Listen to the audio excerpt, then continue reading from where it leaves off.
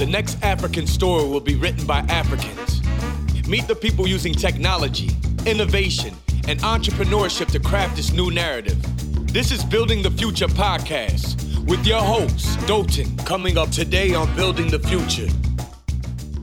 We were very close to being killed. The mobbers actually got into the compound. They brought down the gates. We're inside. And the tradition was immediately they gain access into the compound. Then they go room by room, bring out people, and then get them slaughtered. Tertiary education wasn't something everybody tried to have in the northern part of the country then. I was actually learning how to repair generators, small generators and big generators for the big men in Kano. I was actually the first person in my family in Kano then that would go to university.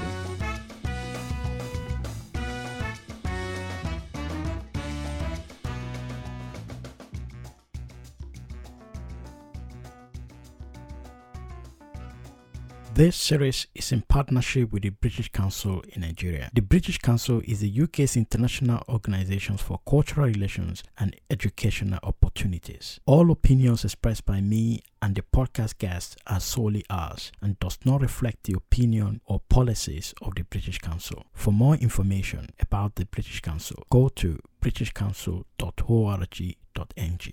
One of the things we do at Starter is growth consulting. We work with select number of growth stage startups and established companies to grow and retain their customers. We do growth. We're not a digital marketing agency. Instead, we help our clients figure out their customer acquisition and retention by focusing on three major things. We help them build a consistent narrative and community around their core offers. Second, we help them build a scalable, repeatable, and cost-effective growth systems and strategies. And lastly, most importantly, we help them build an in-house team that we execute the strategies for them. We've worked with and still working with companies like Flutterwave, Cranium One, DIY Law, Oma Gardens, JEE Client Services, Amara Suits, and many others. We're a small team of startup entrepreneurs, investors, product designers, and growth marketers with experiences of building and scaling our own products and companies. To work with you, we'll have to determine if there's a fit and if we can significantly make a difference to your growth trajectory within a short time. If your business is currently making money, at least $10,000 per month, and you want to scale to the next level, let's have a chat. Go to wedogrowth.co and book a free strategy session with us. That is wedogrowth.co, wedogrowth.co, and book a free strategy session with us today. My guest today is Rasaq Ahmed. Rasaq is the co-founder and CEO of CowryWise. CowryWise is a platform that makes it simple and seamless for everyone in Nigeria to save and invest the way high net worth individuals do. I use the platform to save my naira. Rasaq has one of the most interesting stories I've heard in the Nigerian startup ecosystem. His family narrowly escaped death during conflicts in the northern part of Nigeria. They relocated to the south, and that gave him the opportunity to go to university, something he wouldn't have been inspired to do if they had stayed in the north. He graduated with a first class in economics, worked as an investment banker, and then started his own firm. In this episode, he shared the vision behind CowryWise, why he started it, and how it will democratize investment opportunities for the common people in the country. I would like to say a big thank you to my friend Feyi Fawayemi, who introduced me to Rasaq. Without Feyi, this episode wouldn't have happened. Rasaq, welcome to Building the Future. Your story is super interesting, and I want to start from the beginning, how you grew up in Kano, northern Nigeria, and the fact that you were not exposed to the university education and it wasn't part of your vision or dream or plan to go to university, and how that shaped your early stage life, and you now found yourself in a university later and came up with a first class. Let's start with that. Okay, thank you, Dolton. It's quite interesting having the opportunity to share my story. My parents were living in Kano. They actually got married in Kano. The whole of my siblings were actually given birth to in Kano. So naturally, I grew up in Kano, spending about 14 years of my life. It was the norm, nothing so strange about an average kid in Kano State, northern part of Nigeria, not having the perception of going to a higher institution. Tertiary education wasn't something everybody everybody strive to have in the northern part of the country then. Traditionally, young kids go to primary school, complete primary school, and then go to secondary school. But almost 80-90% of the kids usually combine academic studies with some form of other works like manual works and so on and so forth. So in my case, it was my uncle actually who introduced me to the mechanic job. I was actually learning how to repair generators, small generators and big generators for the big men in Kano. And I spent close to 4 years doing that. And were you doing that while you were still in the secondary school? Yes, I was doing that while I was still in secondary school. So the usual pattern is after school, when you close in school by 2, 3, then you resume at the mechanic workshop. And the plan was that when you finish secondary school, you have a job, you have a vocation you can then go into. Correct. So what was going through your mind at that point when you were in secondary school and learning how to be a mechanic? It wasn't out of place, right? It wasn't. I think it's about what you see around you. It's about the environment, what shapes your thinking, what shapes your mentality. And at that point, you see your elders, you see your friends. Everybody was just doing the same thing. So you aren't seeing it as hard. So if you are not doing it, you'll be seen as doing something strange. So the usual pattern is after school, everybody gets home, and from home, everybody goes to the vocation they've chosen. Some do mechanics, some do carpentry, all sorts. So if you're at home after school, it's as if you're useless. Let me put it that way. So it wasn't something strange, and I'm not sure that has actually changed materially at this point. So that was the norm, and the expectation was very simple. The expectation was spend a couple of years doing this, and then you do the ceremonial freedom, and after freedom you have your own workshop, and then life continues. And the people you look up to are in the vocation. So you're looking up to them as mentors, you're looking up to them as elders, and you're looking up to them as successful people. So the definition of success is quite different than from what is the definition of success. Because the framework you're using is quite different, because you've seen some people who are learned those kind of trade and they become the peak of their career. And the career, what you're seeing is, okay, they were able to have a house, they were able to maybe have a family and then do some stuff for themselves. And so you can then see that, okay, if I work hard, I can be like X who has maybe a car or has a house and have wife and family. So your expectation is totally different. Correct. The expectation is different. The benchmarks were different. So the benchmarks wasn't you want to have a PhD or you want to have a degree, because you are not even very close to higher institutions. The closest educational institution you have around you is primary school or secondary school education. Though there is Bayero University Kano, but it's further into the interior, so you actually don't have access to being influenced by undergraduate students or postgraduate students, which actually forms an important part of what shapes the minds of young people. Did you have anybody in the family who's gone to university that you can see at that time? Well, at that point, no. I was actually the first person in my immediate and extended family in Kano then that would go to university. Though I had a distant uncle who used to be in Obafemi Awolowo University as a lecturer. But while I was in Kano, I actually got to Ogbomoso just once, my village. Oh, I won't say village. Your hometown? My hometown. I actually got there just once. So if... And you met him? No. Of course, I didn't. You just heard of him? I just heard of him. That he lectures in Obafemi Awolowo. Because I remember when I was growing up, and both of my parents didn't go to university either, but they have huge respect for university. So I remember they would talk about some of my uncles or distant uncles that is a lecturer, and I remember that is like with reverence. That is, we think, I want to be like the way they talk about this person. One of my uncle, he wasn't a lecturer. He had a PhD. It's my mom's uncle, so a distant uncle. And I remember my mom took me to his office once.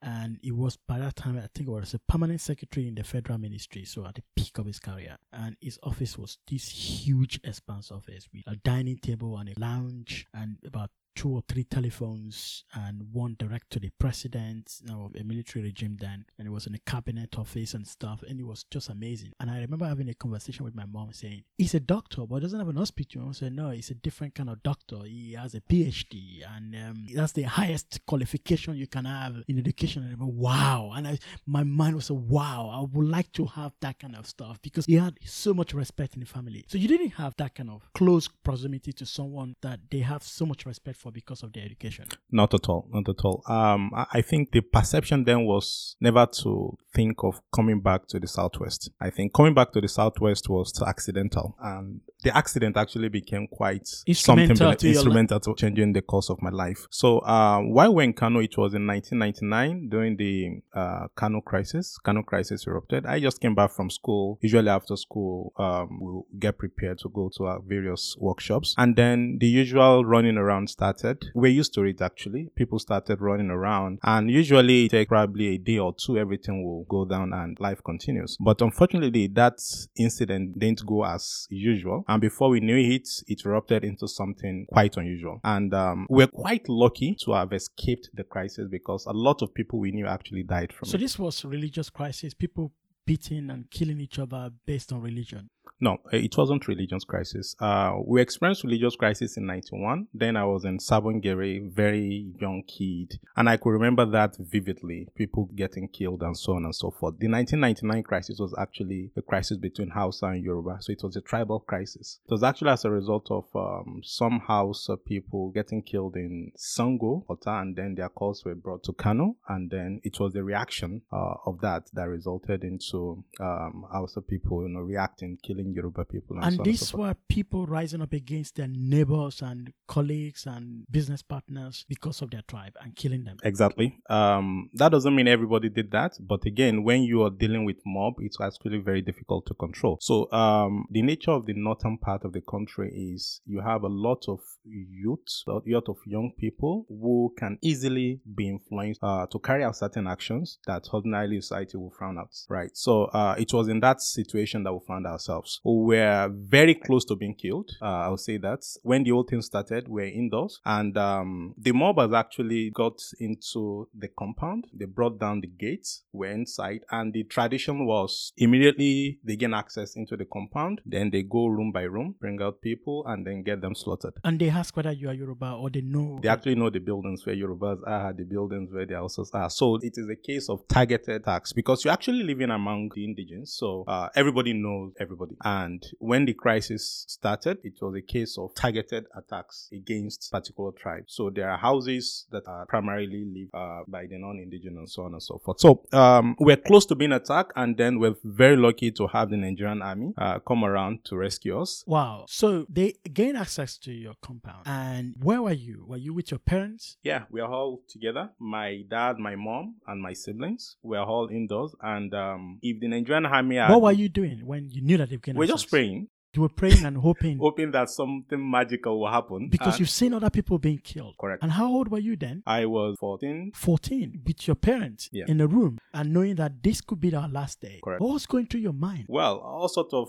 fear, anxiety, it was, I can't explain it, but hearing the gunshot of the Nigerian army in the neighborhood actually brought some relief. If the Nigerian army had waited for few more minutes before they actually arrived, probably I won't be here sitting with you this evening. So when they came around with their vehicles, then they actually evacuated all of us to the barracks. That's Bukavu Barracks, Kano. And that was my first experience with what an IDP actually looks like. It was terrible. IDP, internally displaced people's camp. Yeah. So it was quite terrible. So we spent quite some days there. So you had to leave your house, leave everything. Everything. So the military came, they were shooting in the air. They were shooting those people. No, shooting in the air. Shooting in the air so that those they people can disperse and then they can evacuate. And then when you heard a gunshot, you knew that the military were Yeah. So the major feature then was those people weren't carrying guns as we have it today. So it wasn't the gun carrying era. They were just mobs, sticks, cutlasses, and so on and so forth. So hearing gun was an indication that the military were actually around. So it was a sign of relief for us. And so we moved to Bukavu Barrack, Kano, which is where my secondary school is Amide Secondary School. And we spent a few days there, practically begging for food here and there because you actually never planned for that. So we spent a few days, and from barracks, we landed in my hometown, Ogbomoso. So your dad just decided that let's go back to our own hometown. Yeah, because we actually survived two crises earlier, 1991 and 1995. So it was like, this should be the last because we got very close to being killed. So he left everything he was doing. Everything. And he just packed you in the car and then went back home and started a new life. Correct. So that new life, even though it was sounds like a tragedy, change in the course of the story for your dad, but became the platform that changed your own life for the better. Yeah, sometimes when bad things happen or tragic events happen, we never actually can tell what is on the other side of the table for us. So when we got to my hometown, that would be the second time I'll be in Ogbomoso. And we're staying at one of my family's house, extended family. That's in Isale. They call it Isale General. It's actually very close to Lautech. And Lautech is a university. Ladoke Akintola University in Ogbomoso. And everywhere in your environment, you see undergraduate students, carrying books, going to classes, reading. Sometimes you see post-secondary school students seeking admission, but reading for JAMB, and so on and so forth. And you kept wondering what's happening in this environment. So you found yourself in a university town. Correct. And you found people getting other motivations apart from doing mechanics. Correct. Or learning a trade. Trade. And what is about this whole studying and going to university? So that actually changed my entire mentality about what I wanted to do, because there was an instance where the house we were living, there were actually students there who were studying for JAMB, and I was actually SS1 trying to go to SS2 at that point. And JAMB is the University Entrance Examination. Yeah. And I got in contact with some of them, trying to see the materials they were, reading, further maths, Greek, English, and so on. And I realized I could actually do some of these things right from my SS1, SS2 days. How? Because the curriculum is not exposing you to those things yet. It's not. Yeah, but how did you get to know that there are commonalities? For example, right from my SS1, SS2, I've actually been an above average student right from then. From a primary school, I was the head boy. Let me put it that way. I was the head boy in my primary school. And in my secondary school, I was top of my class as well. But being the top of your class doesn't necessarily mean you have the vision of going to university. Is just, among this, this set of students, you are the top. So you found studying easy? Exactly. I found it quite easy, and I find it very easy to do, and I find it like a self-help. Without being taught, I get to know so many things. And so getting to see what those students were actually studying for caused a spark in me that I can actually do some of these things that these guys were preparing for. And that was actually the journey. And I joined Adeniran Memorial Grammar School, SS2, and then the journey began. And my first exam was actually JAMB. Before writing WAEC, I actually wrote JAMB. And then I scored 215. Out of 400? Out of 400. So then that was the year before 300 was the norm. Then 280, 290 was like the highest. Yes, that's a high mark. I scored 215 and I got to University of Lagos. Wow. So I scored 215. I actually chose University of Ilorin, which was actually close to Ogbomoso. Then I couldn't choose Lautech because Lautech is primarily a technology university, and my secondary school, I was in between art and commercial, which was actually very strange. We're just two in the entire secondary school that were combining art and commercial studies. So I was doing geography, and I wasn't doing literature. I wasn't doing accounting, but I was doing government. So I actually straddled between pure arts and commercial class. So sometimes when you have some subject being taught in art class, I'll leave the class, go to commercial class. So I wasn't defined like this is my class. Did you choose that yourself? Or it was because of what I started from in Kano. Yeah, so it was difficult for me to find myself aligned to a particular class when I got to Ogbomoso. So I just decided to pick, it was just by instinct, I just decided to pick those subjects, and I was combining the two classes. So after that, I chose University of Ilorin as my first choice and second choice. It was actually very wide. I usually choose the same school first choice, the same school second choice, the same course first choice, the same course second choice. What was the course that you chose? I chose business admin. And that's what you think you wanted to do? Yeah, sure. I chose business admin. But unfortunately, in Lawrence said the cut-off mark was 234, so I was denied. I felt very bad because I wasn't very used to rejection. So I felt I was being rejected. You scored what? 215. And the cutoff was 234? 235. 235. Yeah. So after that, did WAEC. After that, yeah, the result was fantastic. I actually had the best results in the entire school then. And then, yeah, it was quite funny. We're just two of us that had credit in English. In your in my school, in my secondary school. So it was quite an experience, being the focus of so many teachers, and so on and so forth. So after that, I retook my jump and then decided to shun University of Ilorin, and then chose OAU. First choice OAU, second choice OAU, first choice economics, second choice economics. Then I scored a 275. I scored 275, and the cutoff mark was 274. Just one mark. Just one mark above the cutoff mark. And I'd never been to OAU before. I only read about, there is a school called OAU and so on and so. Fantastic school here and there. So I chose that on that merit. And I actually got to know that I was admitted online. So I'd never been to OAU. And that's one major thing I gave to that school. As we can point to so many defects in the Nigerian educational system, there's still some spark of quality here and there. Maybe not as much as we would like to see them, but there's still some sparks of quality here and there. So OAU gave me the admission, and then my university journey began. So you went to OAU? Yeah. You studied economics? Economics.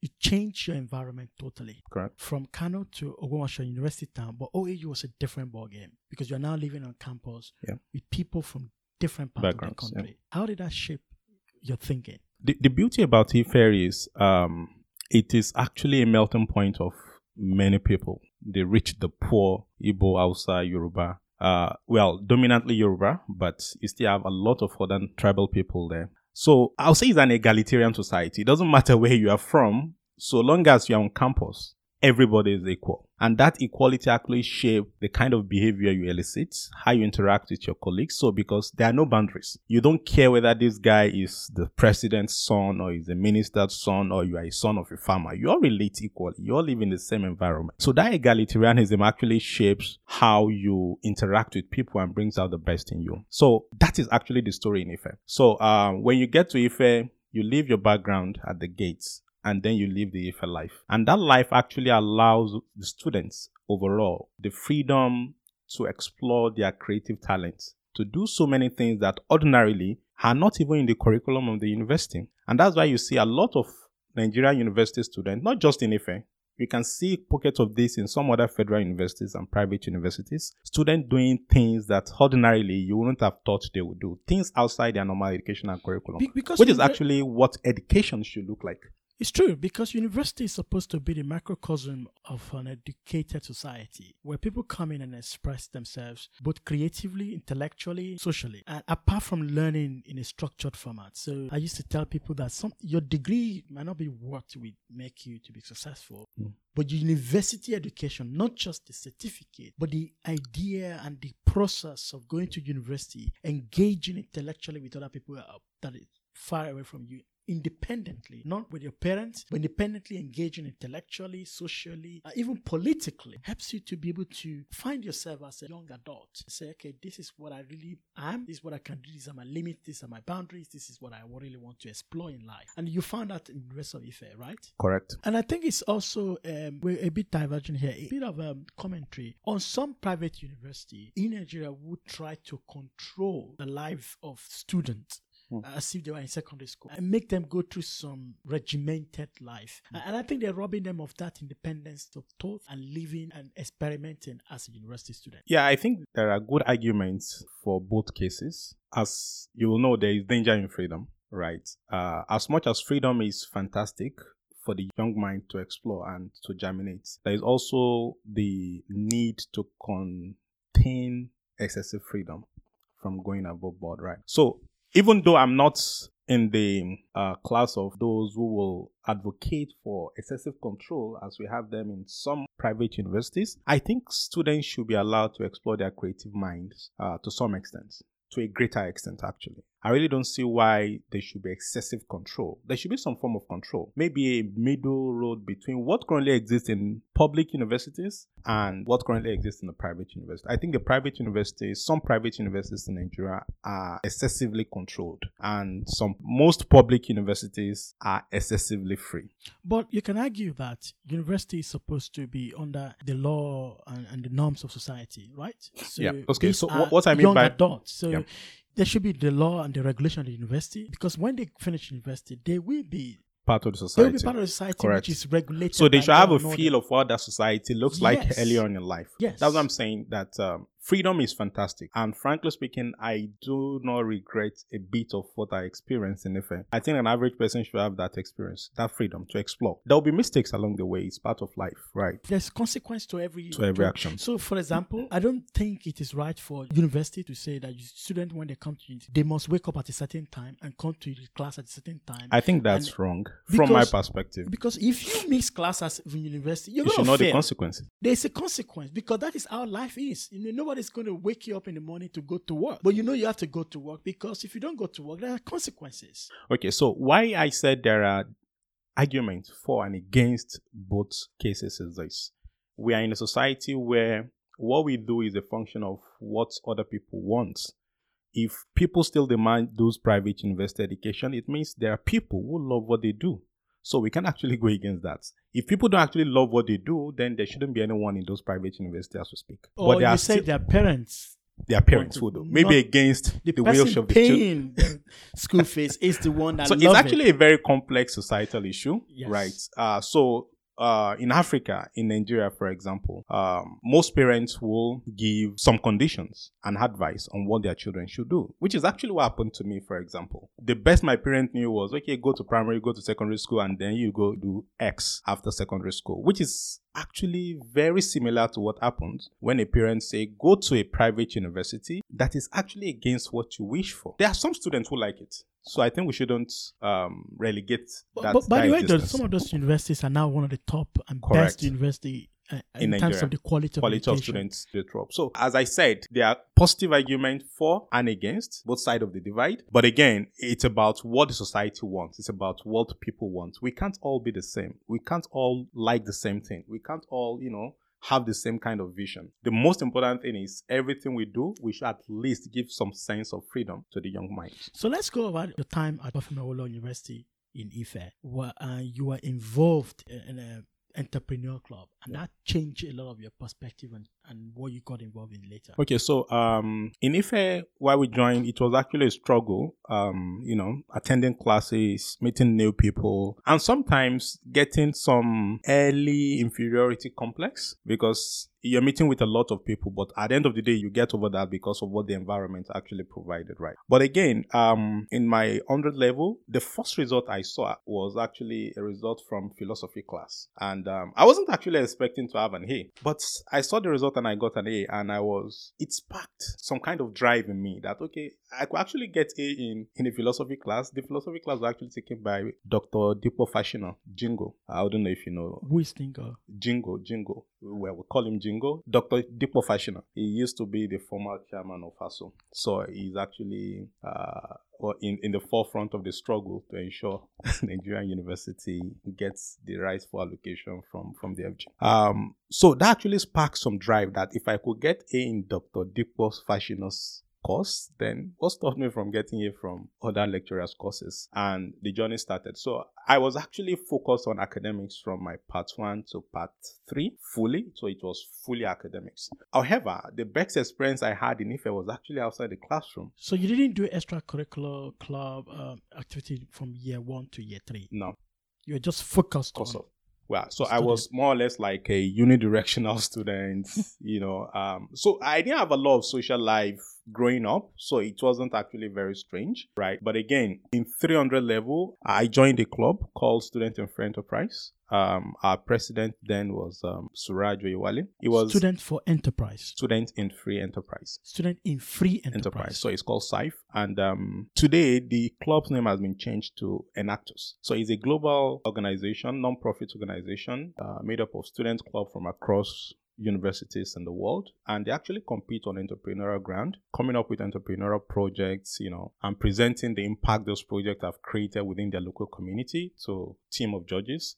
And the judges will judge which team actually comes the best in terms of creating economic impact to the lowly class people. So we started and we participated in the 2006 edition. We came to Lagos to represent OAU and we actually defeated. And you were defeated? We were defeated in 2006. So I was a presenter. Our president was Suraj Oyewale. He was a senior colleague who I have a lot of respect for. We did a great job, no doubts. at least by our own benchmarks. But again, other teams did you better. You are presenting a project that you think would be a business that will have impact on people's lives. In Africa. So the way it works is you carry out projects for about 4 or 5 months. You go into rural community. You have a target group. You carry out an economic empowerment project, and you evaluate the impact of that project and present the project to a team of judges who then evaluate your project against other projects and judge which project has the highest impact in terms of economic upliftment of the target audience. So we did that. We actually did a lot of innovative projects in our thinking that we felt should wow the judges, but of course, other teams did better. So we came third in 2006, and right from the time we left Lagos, going back to Ife, we started planning for the next year, which is actually what gave me that insight that if you actually want to do something a year, 2 years from now, you can actually start right now, because it's about the compounding impact of every effort you put in. So right from our departure of Lagos in 2006, we started preparing for 2007. And lo and behold, in 2007, we won the national championship. So we represented Nigeria in 2007, and that was in New York. We presented 4 projects, and out of about 35 countries that participated in New York, United States came first.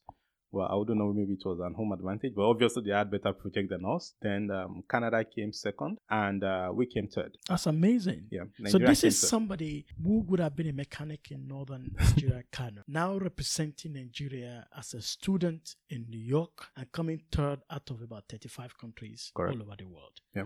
How did that moment feel for you? Yeah, we felt on top of the world, actually. I mean, you personally. I was the president, so the project was actually a teamwork. The team was made up of about 50 students. But of course, as with every other team or every other company, you can have 50 team members, but few people will actually do the work, right? So out of 50 students, we have probably like half of us actually doing the real work. So how many people went to New York? About 7 of us, plus the faculty advisor. So we have 2 faculty advisors, Dr. Shuaibu and Dr. Adidokum. He was a minister then, but now he's a doctor, both of them. So when you got that third prize, personally, did you have time to reflect and see how far you've come? You see, it looks like I've spent like 10 years from my departure in Kano to that moment, right? It looks like a long time, and everything happened within 5-6 years. And that actually showed me that so many things can change the life course of an average person if you're actually in the right environments and you put in the right efforts to the right venture. Well, that was actually the first time I would be flying. Going to New York was the first time I'll be flying. So it was a totally different experience. It was elevating. It was encouraging. It was just that wow moment that you can actually do anything you put your mind at doing. So that made you to think that I can do anything. Anything. So long as you put in the right effort. And how did that change your course of thinking post-university? Okay, so in 2007, after we came back, we are almost graduating. So it was like, this is the final lap of our university experience. And we actually finished on a high note. And so in 400 level, 300 level, 400 level, my years in 400 level and 300 level were actually devoted to student in free enterprise, right? So I was having my academic and so on and so forth. And at the end of the day, I attended an event, one of the graduating student events, and I met with Said Bashir. He was our senior. He graduated when we came in. When we were 100 level, he graduated. That means it was like 3 years ahead of us. And so he came around to deliver a lecture. And during the lecture, I met with him. He gave me his card. Okay, he said he was working with Meristem. I would like to work with them. I said, okay, that's fine. I'll think about it. And that was around December. We actually finished our exam in December. So I spent January, February, March on campus, having that nostalgic feeling you're leaving the university world and so on and so forth. So he gave me his card. I should contact him when I get to Lagos. So my next destination from Ife was Lagos. Even though I didn't know anyone in Lagos, I just came to Lagos and I was staying with my brother. My brother was in Lagos. He also moved from Kano to Lagos. So I was staying with him there. So I'm checked out with Said Bashir. I called him. Okay, I'm in Lagos. I'm back in Lagos. I've already left Ife. He said I should come around. So I went to Meristem Securities for an interview. That was actually my first ever interview after school. And the interview went well. I was given a job before NYC. I started as a research analyst with Maritime Securities. And the investment banking experience started. So it was actually probably the most impactful post-university experience I've had, because I was actually thrown in the middle of the ocean to swim, right? So it was quite value adding, given a lot of responsibilities at a very young age to handle. And I learned a lot. So it was one of the most productive engagement I've had being a research analyst while I was in Maritime. So I was there for about from March 2008 to around August 2010 post NYC. So you started working with them during the NYC as well, and you grew in that career quickly?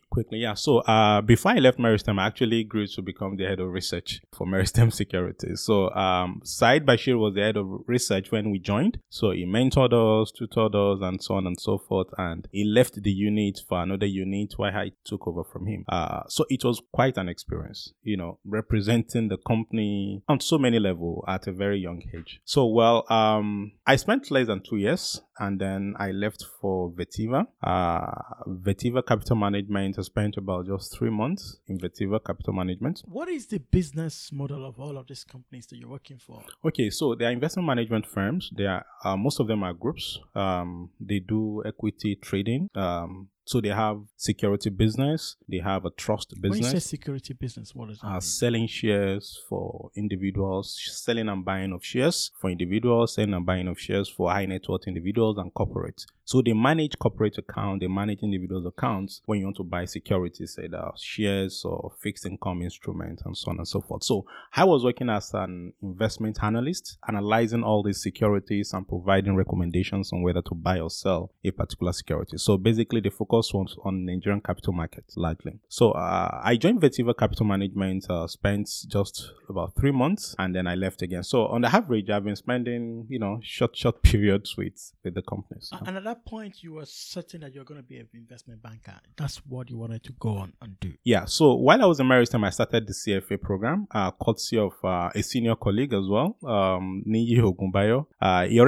He had done his own level 1, and there are certain people you look up to in life, right? And at that point, Niyi was one of those people I was looking up to as well. He was my senior in school, and he also joined Maritime after school. We had the same grade. He joined Maritime after school, and I was actually going to Maritime to replace him. When you say grade, you came out with a first class? Yeah, I came out with the first class. So this kind of investment bank normally go after top students? Yeah, so the strategy of Maritime then was actually to pick those first class students from those universities and, throw them into research and, start crunching the numbers, coming up with report and so on and so forth. Yeah. So it was quite interesting. So I was looking up to Niyi then. He had done his own level 1 CFA exam, and my objective was, my next challenge would be to actually write this exam. And then there were just about, I think, less than 30 charter holders in the country at that point. Yeah, less than 30 charter holders. Substantially less than 30.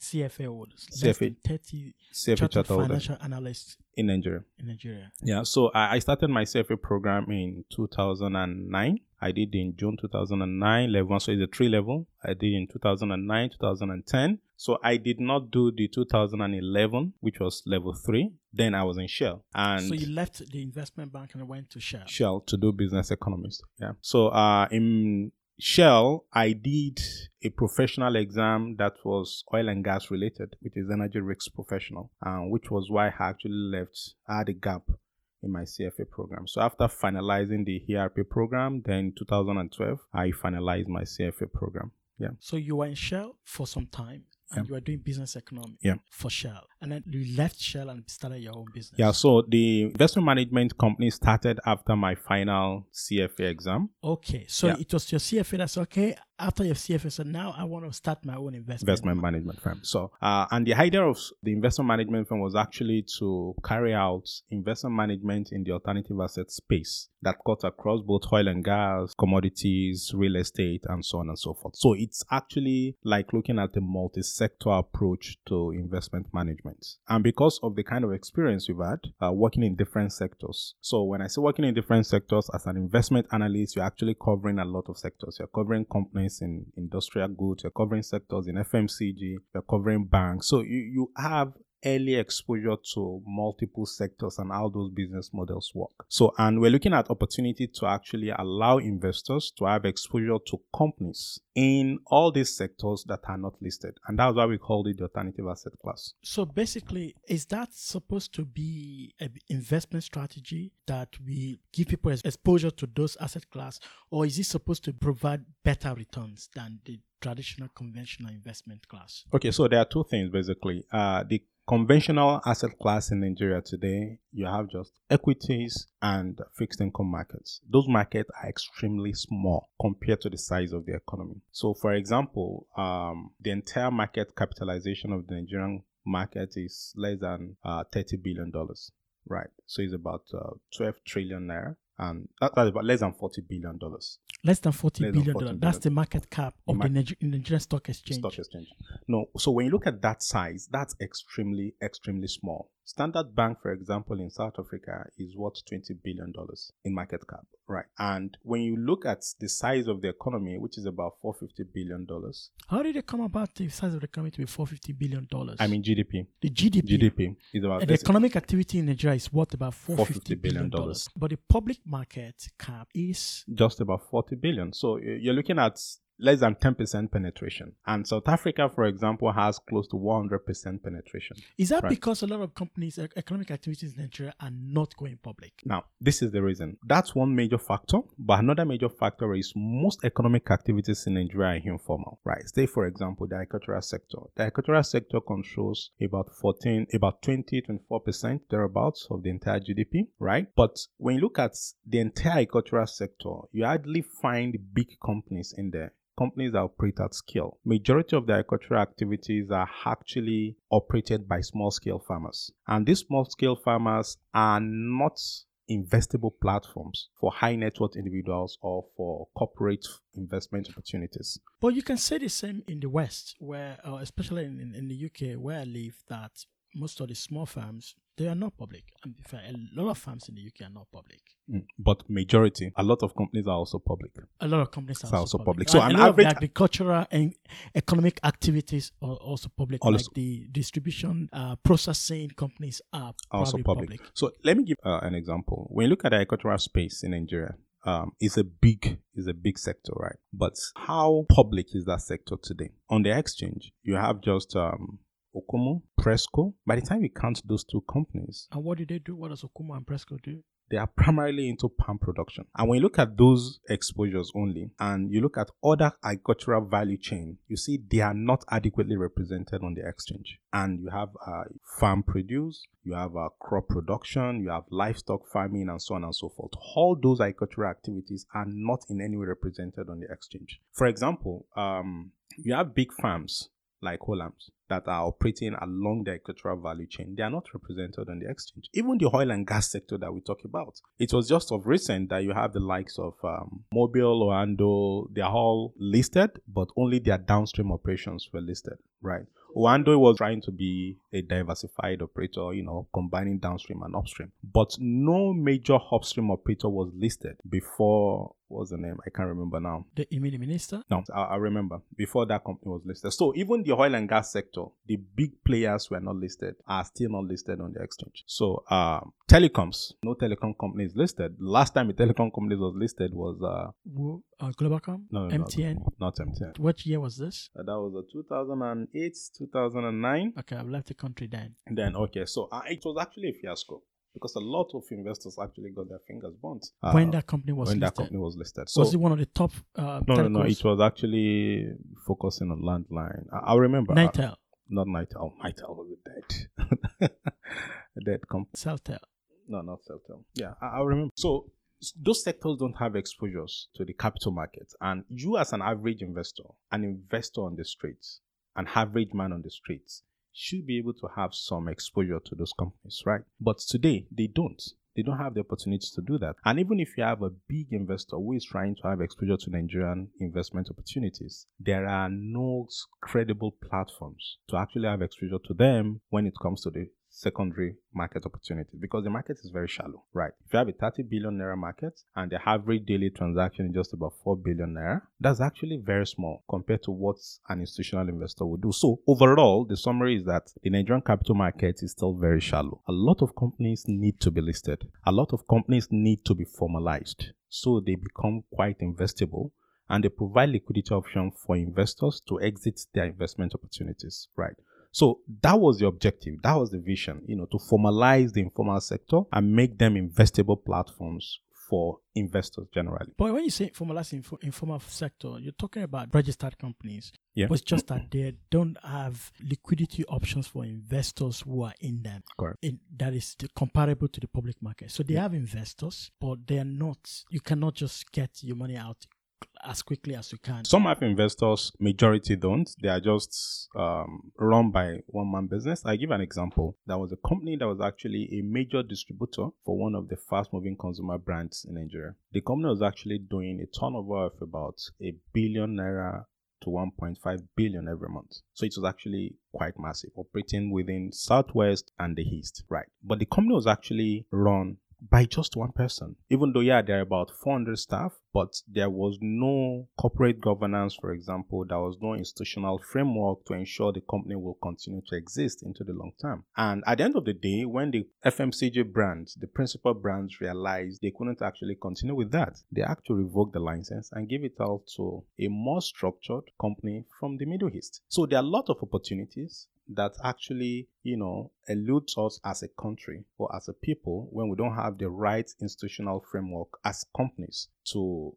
deliver on the mandate of some international brands. So that was your investment thesis, to be able to give investors opportunities to access to those kind of investment that are not accessible in the public market. So how did you go about doing that? Okay, so we set up different subsidiaries that give us exposure to these sectors, from real estate to oil and gas. So we started out agricultural businesses. So you started out the businesses yourself, not that you are looking for entrepreneurs who are running those businesses and say, we're going to give you money like a private equity. No, it was. We're going to build. So we're building. So we have a real estate business that is primarily run and is primarily into real estate opportunities. Where did you raise the money from?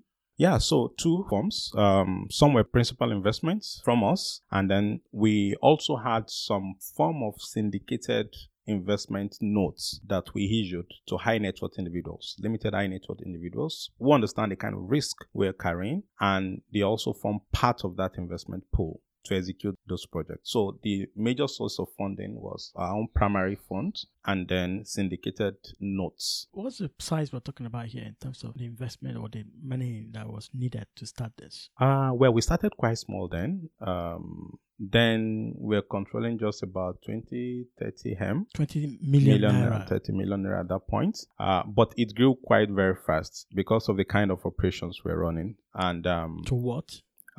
It grew to 500 million. 500 million that you have under management to deploy to any opportunity that you think that you are doing. Okay, so you are into real estate, agriculture, what? Yeah, so we have a real estate opportunities, which is primarily into development of land, buildings, and we have some hostels here and there. And then we have a JV arrangement with a distribution company in Abuja, Aldo, that is into bridging the supply gap between depot operators and most independent filling stations in Nigeria. So we call that SAT Ado JV. And then we have an FMCG exposure, an FMCG company that is primarily into the distribution of FMCG brands. So the FMCG story was actually linked to the experience we had with that company that was doing about 1.6 billion every month. The result was there was a private equity firm who wanted to invest in that business, but the original owner of the business did not understand how the private equity firm would come in. She didn't want to leave control of the business. She was getting old, and we felt, why not just get some money, relax and let's young hands run the business while you retire. But she wasn't just listening. We felt, okay, let's build our own. And the business died afterwards. Yeah, because they actually revoked the license. And so there are a lot of stories like that in the Nigerian economic space where you have companies that have spent about 10, 15, 20 years without sustainable structure to keep them going into the future. So we have all those, and one of the major products we're running then was the SATS commodity linked notes, or we call it a SATS short-term notes, wherein we allow investors to put in certain amount of money, largely high net worth individuals, and have exposure to higher returns, right? But of course, you understood what the risk we're carrying was. So the way we structured it was that we structure it with a floor return for the investors, so that they are quite comfortable with the kind of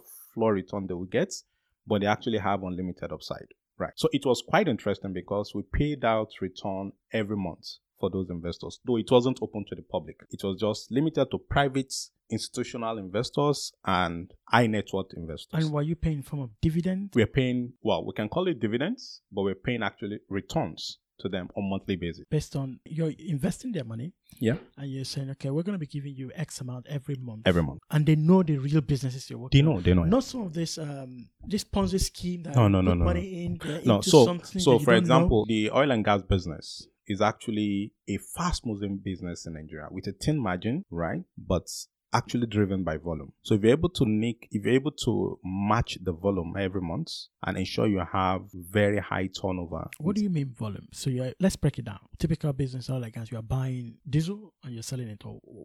Okay, so you can. Let's say PMS, for example. You buy PMS and the margin you have per liter might just be 3 naira on 140 naira. You buy and sell. So you buy and sell, right? You get so you're actually the middleman, right? So when you look at 3 naira per liter, it doesn't make any sense. But when you multiply that by 33,000 liters times, let's say 30 trucks in a month, for example, it starts to make sense. So it's a volume business. So the person that has the most money will make a lot for that. Make a lot. So the liquidity of cash to be able to buy, because there's always demand. There's always demand. Because the demand is always there. And the supply is big as well. Supply is big, yeah. So you're limited by how much cash you have to operate. How much cash you have to operate and how effective you are in turning over that cash. So in a month, you can actually turn it over like 3 or 4 times. If you're able to turn it over just once, the kind of return you get will be 1/3 of the guy who turns it over 3 times. But the turning over is a factor of the supply and demand, is it not? Demand is always there. So, I buy 500,000 liters of PMS. How quickly I can turn over that is a factor of how quickly I can sell it, right? Yeah, so there is always a demand network because it's about relationship as well. So you have network of demands, network of filling stations who demand for your product. And the more you're able to deepen that relationship, the more volume you're able to pull every month. So the major function of the operator of that JV is to ensure we have enough network of filling stations that can actually demand the product, because you're always aiming for the most volume every month. Okay. Yeah. And also having access to that cash for a longer time. That's another factor. So that the people that give you the money are not pulling it after the first cycle. Exactly. So the longer you hold the money and you're able to... You have more flexibility to utilize it. So that's what you're doing, right? No, that was just one. And we have an individual who was managing that. So this was under the umbrella of the holding company. So we also have notes that were linked to real estate, for example. So we're creating different types of notes that were underpinned by different economic activities, from real estate opportunities to oil and gas to FMCG. So there are economic activities underlying those notes, and those economic activities generate the returns we give to those notes. So which is classic investment banking, which is actually in a non-public settings. Exactly. Now, the idea of CowryWise came in when we have a lot of people asking, how do I invest 1,000? 2,000, 50,000. Then the minimum for SAT commodity linked note was about 1 million naira, right? Because it wasn't meant to be for large number of people. And how long were you holding the cash and how much were you guaranteeing return? Well, the minimum holding period was 6 months. So even though there are sometimes considerations for 3 months, 2 months, but then we realized that the behavior of the cash is so stable that when people start, you at least find them actually requesting that they will liquidate the cash, which is actually what most people don't realize with respect to how cash management works with banks. So an average bank in Nigeria, for example, has a deposit maturity of about 3 months, which means all their deposit has a maximum maturity of about 3 months. Majority of the deposit has an average maturity of about 3 months. But they also give loan of 1 year, 2 years, 5 years. But the truth is, technically, those deposits have 3 months maturity. But behaviorally, they have an infinite year of maturity, because not everybody will actually withdraw the money at the same time. So after the maturity, people still roll it over. So behaviorally, it's actually long-term liability. But on paper, it looks like, okay, it's a 3-month maturity, which is actually the kind of behavior we experience when people actually put their money with us. So it's actually a trust thing. When people trust you, put in their money with you with the expectation that you will not default, right? And at some point, you get scared when the money started growing, that what could actually go wrong. And you have to always think about opportunities that you can use it for. So at the end of the day, we felt the best way to actually scale that opportunity was actually to open it up to the public, but in a different kind of way, because the public will not understand the kind of risk we're actually taking with the kind of commodity linked notes we're doing. And so that was actually what gave birth to CowryWise. So CowryWise was supposed to be a retail expression of what you are doing, with high net worth individuals who are doing the link notes. So tell me simply how it works and what you do with the money. Okay, so the way CowryWise works is it's a digital saving platform that allows an average person to have exposure to a high yield without carrying any risk at all. So you can create your saving schedule and will save for you automatically based on the frequency you've chosen. It could be daily, it could be monthly, it could be weekly. The beauty is you look at it as savings, but the kind of return you get is actually investment type of return. So it's actually an hybrid opportunity that will feel an average person on the streets should have exposure to. We couldn't do that without thinking of scale. And to think of scale, the best way to address the issue of scale is actually to leverage technology, right? And that was actually why we felt the best combination of opportunities from finance and technology can actually be the marriage of the two to bring the opportunity to the doorstep of an average person on the street. So what do you do with the money? Okay, so currently we have a partnership arrangement with Meristem Trustees. So the money is actually going into risk-free instruments, government risk-free instruments at this moment. So you couldn't do it with what you do with the link? So the idea is, as a fintech company, it's always difficult to find how you can fit adequately within the regulatory environment, which is why it is quite important that the regulatory bodies look at the best way to come up with a framework that can provide that regulatory environment for fintech to actually thrive very well. The current regulatory framework was not developed for fintech environment. So many things have changed, and the regulators need to rethink the current regulatory framework to ensure that the average person on the street, the society at large, actually benefits from the full potential of what global trends have brought to us free of charge. So we brought in Meristem Trustee as a check to bring about balance and trust, that the savings are actually going into risk-free instruments that does not carry any risk at all. And so there are a lot high interest. The paradox in the financial service industry in Nigeria is an average person sees it as complex, but those complexities are actually being explored by high net worth individuals. So for example, government treasuries is risk-free, and Nigerian governments issued Naira treasuries.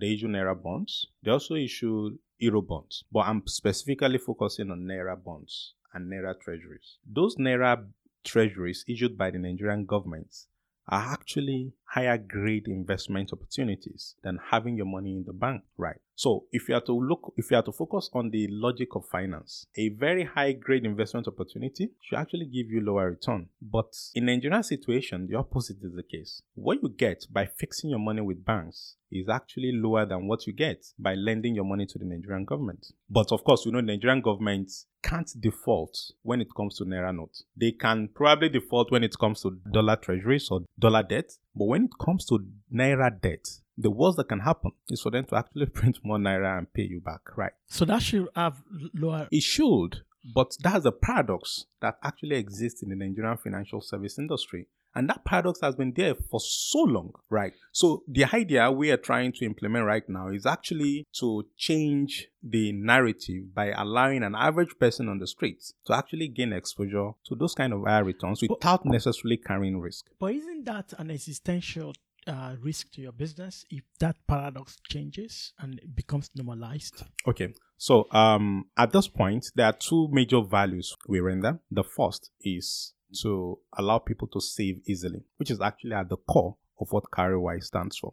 Let people save without them thinking about it. Let saving become a lifestyle. Automate your saving. Just live your normal life and then save. And the greatest return you can actually get from your saving is your savings. Is the money you didn't spend. So if you're saving 10,000 naira every month, for example, in a year is 120,000. You could have spent 120,000, but you still have the 120,000 naira left, right? So at the end of the day, what we are giving in terms of returns is just in addition to the opportunity to allow people to save easily, right? So currently, MPR is the monetary policy rates, and what banks are expected to give in terms of returns is actually linked to that MPR. So for example, it is 30% of MPR. So MPR is about 14%. So 30% of MPR is 4.2, which means banks are expected to give an average saving account holder about 4.2%. So if MPR goes down to 10% today, banks will be expected to give just 3%. So at that point, we will also be looking at how we can allow an average person to have exposure to the prevailing interest rate environment. So if interest rate environment is very high, let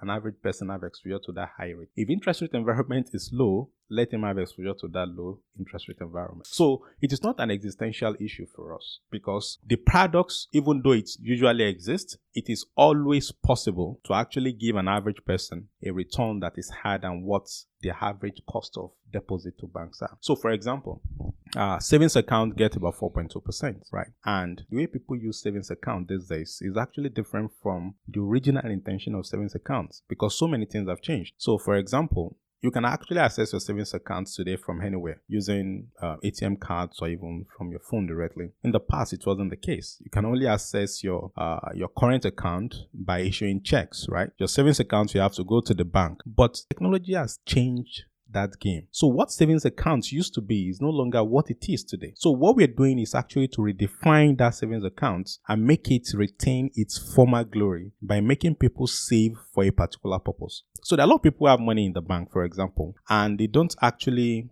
have that opportunity or platform that allows them to categorize what they are saving for. So, it's quite intuitive when you have a platform that allows you to save towards, for example, having a vacation, or save towards building a house, or save towards buying a car, or save towards, other financial goals that matters to you in life, right? That platform we provide, and it's one of those things that CowryWise provides. So the return is an icing on the cake. The opportunity to save at ease with your life, being at ease with yourself and then save cumulatively is actually the major value proposition. So the return is just an icing on the cake for us here. But you provide more returns than normal banks. So that is also a big advantage. Yes, we provide more returns than normal bank. And the reason for that is very simple. There are so many things within the current financial services that an average person on the street does not like, but of course we are left with no option. So if I have a savings account, for example, the least I will expect is that savings account should actually have the same amount I put in it. It shouldn't go below that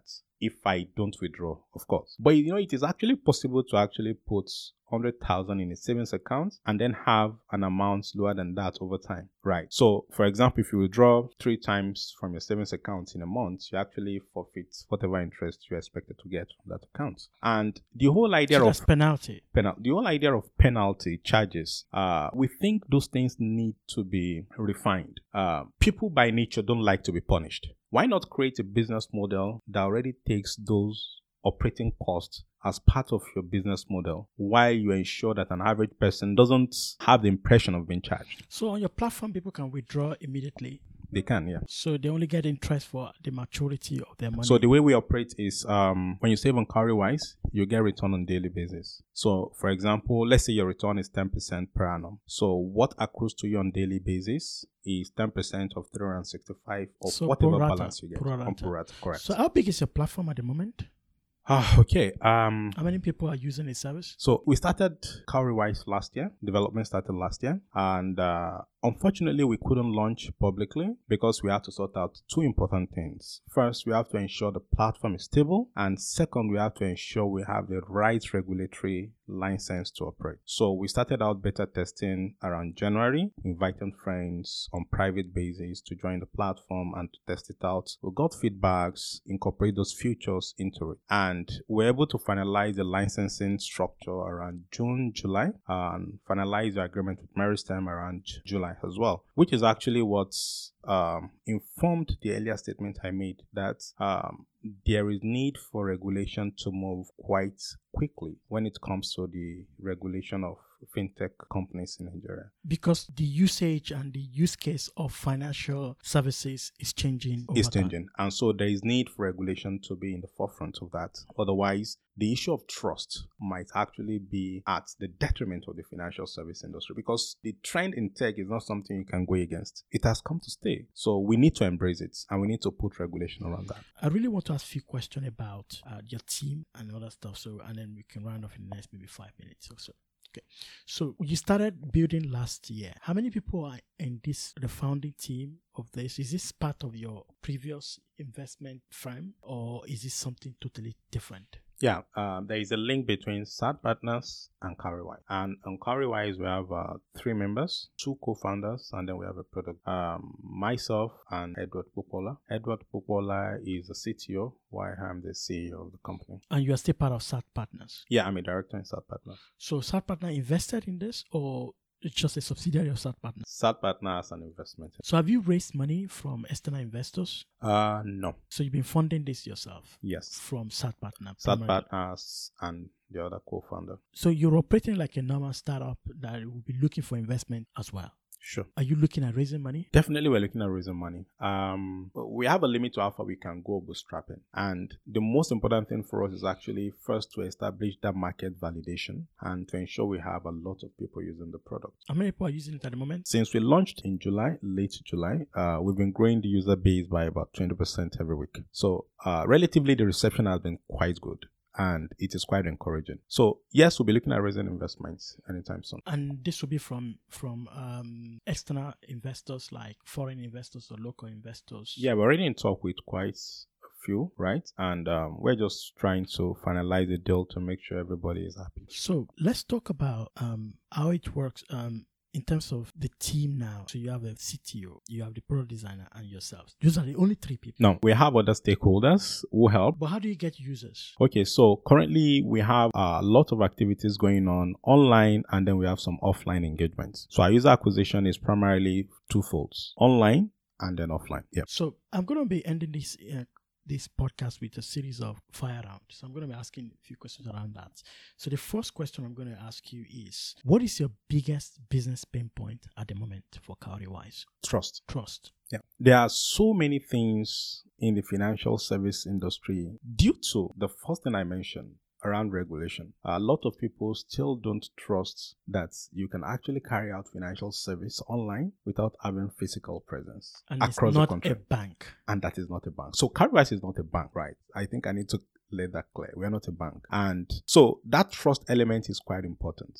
A lot of people still don't trust. There are few people who understand what we can do, what online platform can actually provide, the convenience, the opportunities, and so on. But to majority, it is still a very risky venture for them. So trust is quite important. But again, we do not expect that we'll gain trust from day one. So we don't have that expectations. We believe trust is something we should earn, and we will earn it. So it's a function of making sure we live to our promises and we deliver the value. And are you educating the market in order to build that trust? Yeah, correct. So what I do most of the time is actually to talk to clients and let them understand the kind of value we're proposing, the kind of value we are out to deliver, and how CowryWise works generally. What is the average ticket or average money that people invest in your platform? Average right now is about 40,000. So how do you make money? Okay, so the business model is quite very simple. We get savings, we invest the saving in risk-free instruments, we get X return, and then we give savers X minus Y. So we retain Y. And what is that in terms of numbers? So, for example, treasury bill instruments have returns range from 13 to 18%. Okay. Right? Depending on whether you're doing 90 days, 180 days, or 364 days. And we give an average savers about 10% of that. So if we get 13%, we give an average saver 10%. So we retain 3%. So that's how you make That's how we make a spread. So the whole idea is an average saver can actually get 10%, no matter how much you save. It could be 10 naira, it could be 100, minimum is 100 naira, it could be 100 naira, it could be 1,000, which is actually against the norm in finance that if you have higher volume, you should have higher interest. But we are, making sure that an average person doesn't necessarily have to have 1 million or 2 million before they can actually have exposure to that kind of interest. You're almost disrupting Isusu. Well. Because if you can allow people to save 100 naira, you're playing in the level of Isusu. So we're playing in the level of an average man on the streets. And we just want them to have exposure. When you look at Isusu, there could be some pain points, reminding Mr. A that he needs to contribute his own quota and reminding Mr. B that he needs to Which technology can do anyway. Technology can do that. To do that. What is your number one growth metric? User base and asset under management. Which book are you reading at the moment? Oh. By Neil Heyer. Correct. That's a fantastic book, by the way. Awesome. Which business is getting you excited? I think my business. No, you're not allowed that. You have to think in the ecosystem, in the tech ecosystem, in Nigeria or Africa generally, which business is getting you excited? Okay. If I have to choose, I think I would say the new payment infrastructure. Which one? I'll say Paystack and Flutterwave. Flutterwave, because they actually enable what we're doing. So they open gates and they enable a lot of other financial services to be structured in the platform. So I think they're great ideas. They're quite exciting. Rasaq, I knew this is going to be an exciting time, and I'm sure a lot of people will find your story really great and what you're doing really exciting. I'm very sure I'm going to have you back on this show to talk more about what you're doing and how that is impacting lots of lives. Thank you very much for coming to Building the Future. Thank you so much, Tatum, for having me. This series is in partnership with the British Council in Nigeria. The British Council is the UK's international organization for cultural relations and educational opportunities. All opinions expressed by me and the podcast guests are solely ours and does not reflect the opinion or policies of the British Council. For more information about the British Council, go to britishcouncil.org.ng.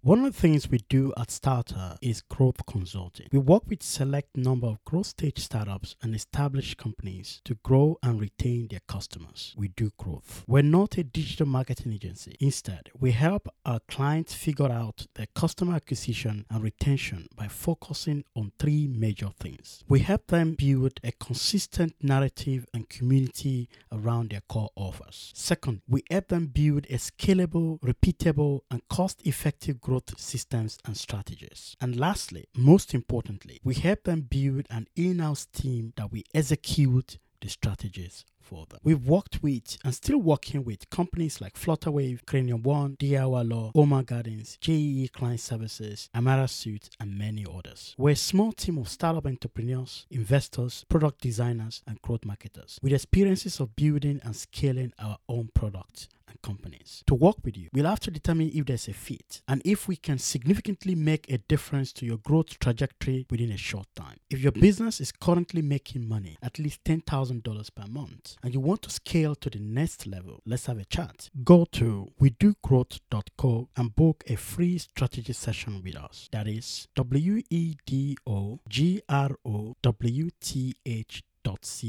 wedogrowth.co, and book a free strategy session with us today. Do you have an offer, a product, service, or message that will be ideal for entrepreneurs, investors, or corporate executives across Africa? Building the Future podcast can help you. This podcast has been sponsored by partners who want to reach super targeted audience of investors, entrepreneurs, and people who are in the process of starting their own business. If you or your company is interested in reaching those audience through this podcast, we would like to chat with you. We have sponsorship slots from 3 episodes up to 1 year. Send me an email via hello@thestarter.com. That is HELLO@THESTARTA.com, and we can take this further. You've been listening to Building the Future podcast by Dolton. These are the interviews with entrepreneurs that are playing a key part in shaping the African future, and you'll be able to hear all their stories. For more, sign up for the weekly newsletter at thestarter.com. Our revolution will be televised. Hey everyone, thanks so much for listening to this episode. I hope you enjoyed the show. Before you go, I have a favor to ask you, and it will take 30 seconds of your time or less. It will mean a lot to me. If you like this podcast, you can easily let me know by going into iTunes, Stitcher, SoundCloud, or wherever you download podcasts, and subscribe. You can also go to our website, thestarter.com, that is thestarta.com, and sign up for our newsletter. It will be a huge favor to me, and it's really simple and easy. If you subscribe now, it will help us a lot. Thanks.